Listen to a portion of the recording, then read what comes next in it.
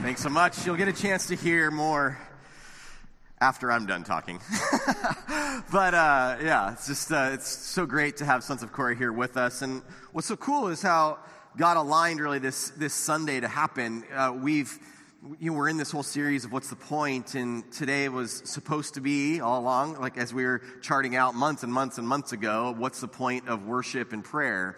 And then as we were talking with them about when they were going to be kind of coming through town, it was aligning with this topic. And I think that it's so great because of what they do and what we're going to be talking about, the way that Ecclesiastes is going to be talking about what's the point of worship, how we are supposed to approach the house of God, how we're supposed to approach God in prayer. All of this is this way that we are to prepare ourselves, and with a certain level of, you'll see the amount of words we're supposed to use as we talk through it. So if you would turn in your Bibles, if you have them, to Ecclesiastes 5, if that's on your device or your Bible, or there's a Bible on the back of that seat there in front of you. I encourage you to look for Ecclesiastes. It's pretty close to the middle of your Bible. After the Psalms and Proverbs, you'll get to a shorter book of Ecclesiastes. And we're in Ecclesiastes 5.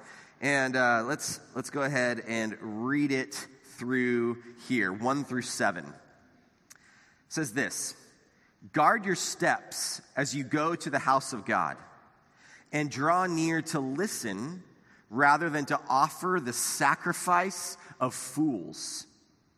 For they do not know they are doing evil. Do not be hasty in word or impulsive in thought to bring up a matter in the presence of God. For God is in heaven, and you are on the earth. Therefore let your words be few. For the dream comes through much effort, and the voice of a fool through many words. When you make a vow to God, do not be late in paying it, for he takes no delight in fools. Pay what you vow. It is better that you should not vow than that you should vow and not pay. Do not let your speech cause you to sin, and do not say in the presence of the messenger of God that it was a mistake. Why should God be angry on account of your voice and destroy the work of your hands? For in many dreams and in many words there is emptiness. Rather, fear God." All right, so some kind of strong words from the Word of God about how we are to approach the house of God. I thought it could be helpful even with some of these, as Ecclesiastes has got some difficult language, and then we use here at Calvary Church, we use the New American Standard Bible, which I love, and I think it's great for us.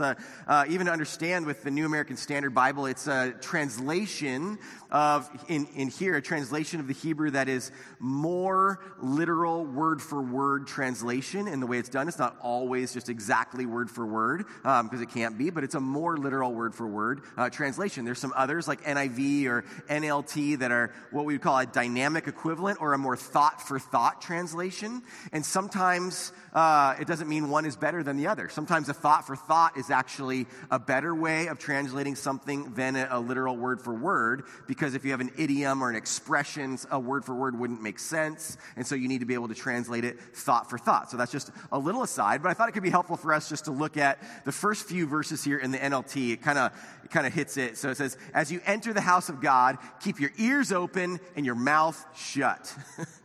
I like that directness. "It's evil to make mindless offerings to God.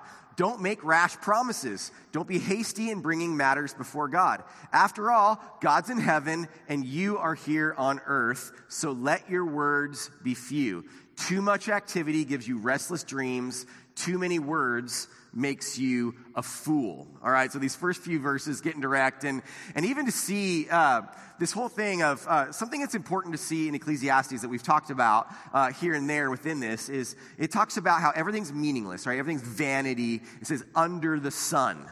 Under the sun, everything's vanity. Now, this short, 7 verses that we're looking at today doesn't have anything in it that says under the sun. But what under the sun means when you're looking at this whole book is under the sun is in like a world and what you're doing in the world without God. So under the sun, and then there's like God over that. So sort of this world where you have not brought God into it, you're not seeking God's advice, you're not trying to go after God's ways in that, that's the world where things are meaningless. So it's important as you're reading through that. Here, we don't have under the sun, but you have this like, God is in heaven and you are here on earth. Recognize God's holiness, here we are. We can be inviting and seeking God's holiness and to be living our lives like under that, or we can be rejecting him and pushing him away and seeking to live our life without him.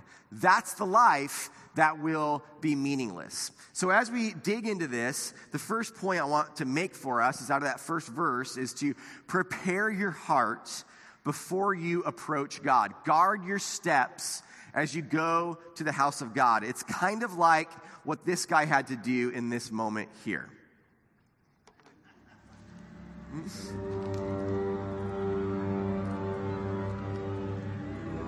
He goes, Javi, there is nothing to fear here.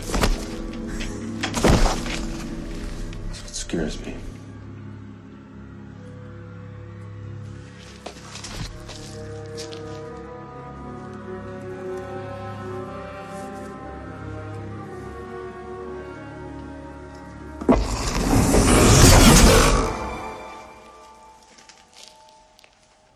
Stay here. If you insist, senor.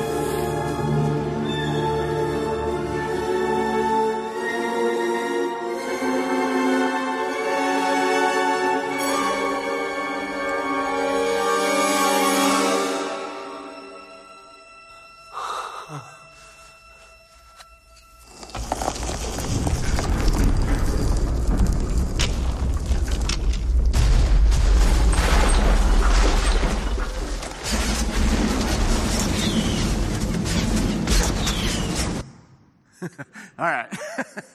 So guard your steps before you approach the house of God, all right? Yeah, and you got to see, guard your steps, like thinking thoughtfully about it. You see, on the way in, he was thinking about it.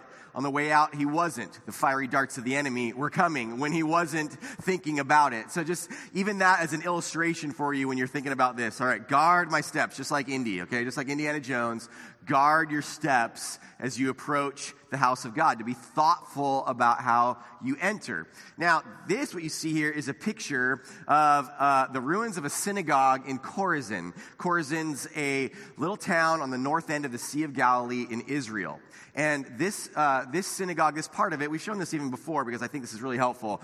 What you see here are the steps that you would approach the synagogue in Chorazin. Now, I'll also show you some steps of the very temple in Jerusalem. But what is unique about them, it's very much on purpose, is that the height and the depth of each step is different on purpose. Some are higher, some are lower, some are deeper, some are shallower, okay? Because what they don't want you to do is to walk into the synagogue or to walk into the temple without thinking. You're just walking along at a certain pace, talking to your friend, whatever, and then you recognize, whoa, okay, I'm going somewhere special. I'm going somewhere unique. I can't go in mindlessly. We can't just be walking, staring at our phones. And, thinking as we come in to the house of God, here's a picture of the southern steps of the temple in Jerusalem. And some of these ones that are perfect are more modern, but these are actually the same steps that Jesus would have walked on as he was walking into the temple in that first century in Jerusalem. So this is the way to enter into the temple. And there are different heights and depths so that you're considering what you're doing before you walk into the house of God. And so for us, OSHA laws kind of prevent us from being able to make those stairs be different heights and depths and all of that. But I wish we could. But for you, we need to make sure that we're mindful, to be considering, to be thinking about what we are doing when we approach God. And not just here at church, whether that's any time where you're going to be in prayer, any time that you're just connecting with the Lord and approaching Him, to be mindful, to prepare your heart. Proverbs 4:23 says, above all else, guard your heart, for everything you do flows from it. So it says, guard your steps as you approach Him, guard your heart, because everything you do, all your life's actions are your worship. In that Romans 12:1-2 kind of sense, that your life is your spiritual act of worship. So guard your heart, because everything that you do, you're singing, you're giving, you're praying, all of that comes out of your heart. So guard that. And then Hebrews 10:22 says we are to draw near. Let us draw near to God. And it's actually even before that, I would encourage you to read Hebrews 10 in its entirety, but it's saying that because of the work of Jesus Christ, we can approach God with confidence, but we should still draw near to Him with a sincere heart in full assurance of faith. So we don't come to Him thoughtlessly. We don't come to Him mindlessly. We come to Him with sincerity. We want to approach God in that kind of way. It doesn't mean perfectly. It doesn't mean that we have to get all of our life together, but we're thoughtful about how we approach Him. We come to Him with a sincere heart. So that's that first thing. Let's prepare our hearts before we approach God as we consider worship and prayer. The next thing that we learn from this text is to draw near to listen, not only to speak. In the second half of verse 1 even, it says, draw near to listen rather than offer the sacrifice of fools, which is a great little turn of phrase, and it's pretty hard-hitting turn of phrase as well. We don't want to be people that would be considered fools, or to have our sacrifice or what we bring to God be considered the sacrifice of fools. We don't want that. What is this sacrifice of fools? Some of that is basically to keep on talking and have what you do for God be in form and ritual only, with no sincerity of heart. There's a place for ritual, there's a place for duty, there's a place for form and structure. However, if that is all that there is, and there's not this sincerity of heart, then we are approaching God as a sacrifice of fools. And so we don't want that to be what is spoken of us, or for us to be considering. Like, if you just consider if everything you do was with no heart and no meaning or sincerity, all of these things that we do in our life for God as we serve Him, if it's just out of duty and we don't care about it, it's meaningless. If we give to Him, if we don't do it, He says, have a cheerful heart, be a joyful giver. Like, that's the kind of thing we want to have sincerity of worship in that, or else it's vanity, it's meaningless as we pray and as we sing to Him. All of this that would encompass our life as we just live our life for Him in obedience, it must come from that sincerity of hearts. Now, I don't know if you've ever experienced this, but I have, where you talk to some people in your life where as you engage with someone, even probably at some point, before you even walk up to them, that you aren't going to say anything, but they're going to talk, and they're going to keep talking, and they won't stop talking, and then they'll stop talking, and they'll be done, and then they'll just kind of move on, And you're like, wow, that was an interesting interaction.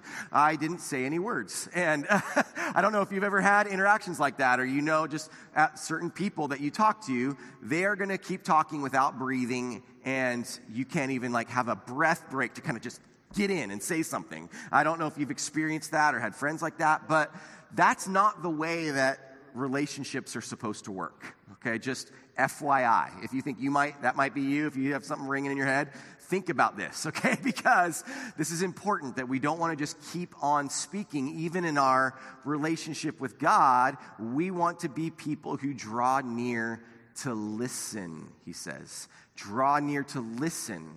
If we continue to only speak, maybe it's a sacrifice of fools.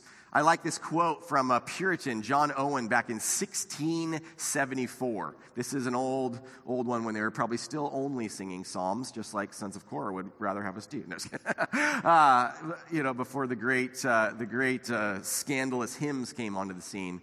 And so you've got here with John Owen says this: friendship is most maintained and kept up by visits. Okay, simple, right? If we have a friend, we want to visit them.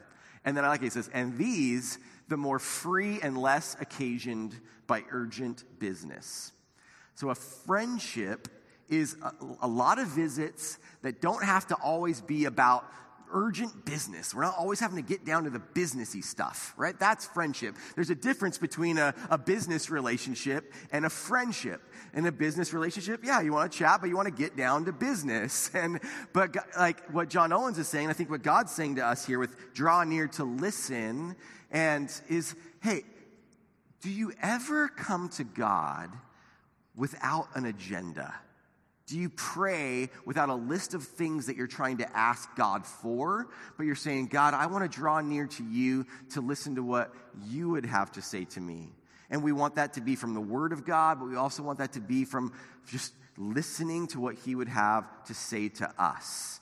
That we need to do that. I bet for a lot of us that's hard. I bet for a lot of us that's not something we're incorporating into our regular practice. And so I'd encourage you to even do something like when we think about this, to incorporate both an intimacy and a reverence for God. Like we want to be close to him. It's this closeness, but with a healthy fear. That we know that God wants us to be intimate and close to him, but also there's this great reverence for a holy God who's the creator of the universe. And so maybe it's something that you could incorporate into your life if this is a struggle for you. If you tend to be the one with God that you're talking all the time, maybe if you tend to be the one at a Bible study that you're talking all the time, maybe if you're the one in your small group that you're talking all the time or with friends that you're talking all the time, maybe for you a discipline of silence could be a good practice. All right? A discipline of silence where you're to say, okay, Lord, and guilty as charged, okay, right up here. Like I was the nerd kid that just like in my like junior high, even in high school, small groups, like, like wanting to share all the time. And that was my role. And like I had to be able to like chill myself out to be able to listen and take in the wisdom from others. And so maybe for you, it's some of that, that kind of a thing where you're saying, okay, Lord, like I want to be able to hear from others. I want to hear from you. I want to say when I pray this week, Lord, I want to engage with you, and then I'm going to sit in silence for a while, Lord. And I believe that you will speak to me. And so I encourage you with that. Now, just even a few verses that can help us with that. From Ecclesiastes here, from the second verse, that whole thing. For God is in heaven, and you are on the earth, therefore let your words be few. That's that reverence for God, that awe of his holiness, but also that sense of knowing that we want to be intimate with him. So let your words be few. As well as James 1:9. But everyone must be quick to hear, slow to speak, and slow to anger. So maybe even drawing near to listen is drawing near to listen to people in your life. Maybe even people that are different than you and have different opinions. Maybe especially people that have different opinions than you. And don't be so quick to be like, I'm so mad about that, whatever that person said, and I'm mad, I have to engage them, and I have to argue with them. But be quick to listen and to hear what they have to say, and how maybe that person who is an image bearer of God himself has some wisdom that you might not have yet. Draw near to listen. Another, Matthew 6:7. And when you are praying, do not use meaningless repetition as the Gentiles do. I think the NIV says, don't keep babbling like the pagans, okay? Don't keep on babbling. For they suppose that they will be heard for their many words. And you've got even the Pharisees of making these long, important sounding prayers out loud for everyone else to hear. And I think the reason I even highlighted this part of meaningless repetition, I think it's more even about the meaningless than it is about the repetition. We see in the scriptures that repetition has a place, like even Revelation 4:8 says that you're going to be singing day after day, night after night. They kept on saying, and it's a short 20-word little song that they keep on going with, holy, holy, holy is the Lord God Almighty. And that short 20 words is repeated over and over and over at the throne of God forever. Okay, so repetition is biblical, but meaningless, babbling kind of repetition is not. So it's more about the meaningless. It's more about that, which is so interesting with Ecclesiastes, the meaninglessness, the vanity, that we want to be repeating words that have depth and richness that are helping us to be able to engage with God. So these things. All right, so we've got prepare your hearts and draw near to listen. And then in the last few verses of this text that we're looking at, we start to get into this whole thing that worship is really about our actions. Worship is about what we do, not our promises, not our vows. That this whole bit on vows, Ecclesiastes 5:5, it's better that you should not vow than that you should vow and not pay. Now, I don't know how many of you, when you've been on an airplane, and the turbulence like kicks in real strong. Okay, have you had like any of those big, I've had a couple flights where you just have a big drop out and you're like freaking out. You know, if you see the flight attendant start being scared, then you know like you should really be scared. And these moments, and then in the midst of that moment, you're like, Lord, if you just let us land safely, I will then do whatever, like, you know, I will serve you the rest of my life. I'll quit smoking, or whatever. I'll quit all of these things. I will serve. I promise I will volunteer in this ministry forever. I'll do whatever. Like, just let us land the plane. I enjoy surfing, and I've been held down under a wave, and it's a big day, and you're trying to paddle out, and you just get slammed by a wave, and you're under, and then you finally come up, and then when you come up, you just see another wave about to land on your head, and it's in that moment where you're just getting tired, like, God, if you'll just let me make it in, I promise I will use my surfing to only evangelize to people, and I'll never just surf for myself. You know, like that kind of vow, stop it, okay? Stop it. Stop these kinds of vows. If all those things are so easy and cheap. Those are cheap vows that we can make. And so God doesn't need that. God doesn't want that. God doesn't need your cheap vow. But if you make it, you better keep it. All right? That's what it's saying. If you make the vow, keep the vow. There's a guy, Louis Zamperini. I don't know if you know his story, if you've seen the movie or read the book Unbroken. It was huge for a while, just a few years back. It was an amazing book and movie. I loved them both. And local SoCal person up in Torrance area, and he became an Olympic runner, and then was in World War II and was flying over the Pacific, and his plane crashed on the water, and he was in a life raft like this for so long, and I mean, he was like catching seagulls and just eating them, and it was kind of gnarly. Like, it was just an intense thing of trying to survive, and he said these words in that life raft: God, if I survive this ordeal and get back to America alive, I will seek you and serve you. Wasn't a believer. He does then end up getting picked up by Japanese troops on one of their ships, and then taken to a prisoner of war camp in Japan, and just went through a horrific abuse and horrific ordeal, especially through this one main person that was awful, awful, awful to him. I mean, as awful as it can get, and just being tortured and abused.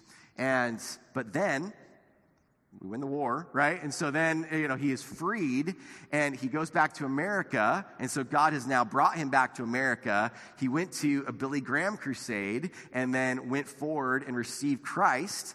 And then he began to go even back to Japan and to minister to people who then they were imprisoned for being war criminals, and went and shared the gospel with them, and to see many of them receive Christ, and then spoke to hundreds of thousands of people. So he made the vow, but he kept it. All right? So if you make the vow, keep the vow. Now, so when should you make these sorts of vows? Not very often. All right? That's the thing. Don't make cheap vows. I feel like I've really made two primary vows in my life. One, the first one I made was to a life of ministry when I was ordained for ministry, and I've kept that vow for about 24 years. And then about a year later, I made a vow before God to my wife, B, and we've been keeping that vow for close to 23 years now. Those are those vows that I've made in my life that are those meaningful vows to me. But we see, in our culture, such a cheapening of even those vows, that we don't want to cheapen the vows that we make before God. If you make a vow, to keep a vow. I love James 5:12 says, "But of all my brethren, do not swear either by heaven or by earth or with any other oath, but your yes is to be yes and your no, no, so that you may not fall under judgment." That we would be people just of our word. That what we say, we don't need to make a promise, we don't need to make a vow. We just what we do, what we say, we will do. Our yes is yes, and our no is no. And so I encourage you to keep obedience and reverence for God above your words and your vows. What matters is what you do, how we live. That's what that spiritual act of worship, of living our everyday lives for God, that is how we live a life of worship, and that is just even our life is our yes. That our life is our yes in what we do each day. I like Ecclesiastes 5:7 in the NLT says, talk is cheap, like daydreams and other useless activities. Fear God instead. All right? That's that. Fear God is that reverence and awe and a healthy fear of God. And it's how the whole book of Ecclesiastes ends. Spoiler alert, Ecclesiastes 12:13. The conclusion, when all has been heard, is fear God. There you see it again there. Fear God. Have that healthy awe and reverence for him and keep his commandments. So reverence and obedience. That's what it all boils down to, because this applies to every person. So for all of us, that is how we are to live this out, that we would not be people that just sort of have these cheap vows that we make. So how can we really mean it? I think part of how we can mean it is to have a proper understanding of the gospel, a proper understanding of what Jesus came to do and what he accomplished. That when Jesus came as God in the flesh to live this perfect life on this earth, and he went upon the cross, and upon that cross, he took upon himself the penalty and the consequence that we all deserved, and he paid that price. He rose again on the third day in power over sin, over death, and then he offers that eternal life to us as a free gift, and he says, I give this to you. It's about what I've done, not about what you can do. When we have an understanding of that, we don't need to make vows. We don't need to, because God has done that work for us. Maybe if we keep making these vows and promises to God, we actually don't have an understanding of the gospel of what Jesus has done for us. So let that encourage you that Jesus has done the hard work. Jesus has done that, but he has also created you to do good works for him, that we obey him out of our love and reverence and awe for him. So we prepare our hearts before we approach the throne of God. Think about how you can do that, how you can prepare your hearts even now, how you can prepare your heart before you would show up here next Sunday, how you could prepare your heart tomorrow morning before you would pray or read the scriptures. Just prepare your hearts and ask God, like, Lord, ask him to do it. Say, God, prepare my heart to approach you. And then we draw near to him in silence, to incorporate silence into your practice, both here and everyday life. And then it's not about the promises you make. It's about our actions and our life of reverence and obedience to God. And so what I love is how today, as we respond, that we have Sons of Korah with us, because what we can do now, we're going to head into a time of a little more extended worship, where as they come up, we will be able to have these songs of the actual words of the Psalms from the Bible to be sung over us. And I want you to sit and to listen and allow the Word of God to wash over you. To kind of relax. Maybe you need to put your stuff down. Maybe you need to sort of lean back a little bit. Maybe you want to be on your knees. I don't know. Whatever that is for you. Maybe you want to just close your eyes and listen to these words. Maybe you want to open your Bible and read along. Feel some freedom in that, okay? But draw near to listen. Draw near to listen as these beautiful words are sung over you. And then as we'll continue to do this for a while, and then we'll close with one last corporately sung song together.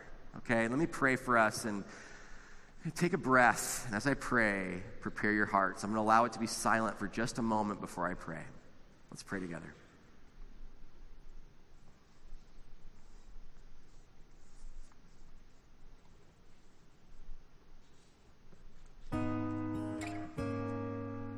Lord God, please prepare our hearts to worship you. Heavenly Father, I pray that you would speak to us today through your word. God, I pray that you would give us ears to hear, that you would prepare us to hear your voice. I pray, Lord Jesus, that today something could move in us that hasn't moved before, God. May we hear from you in a new and fresh way today. Speak to us, Lord, please. In Jesus' name, amen.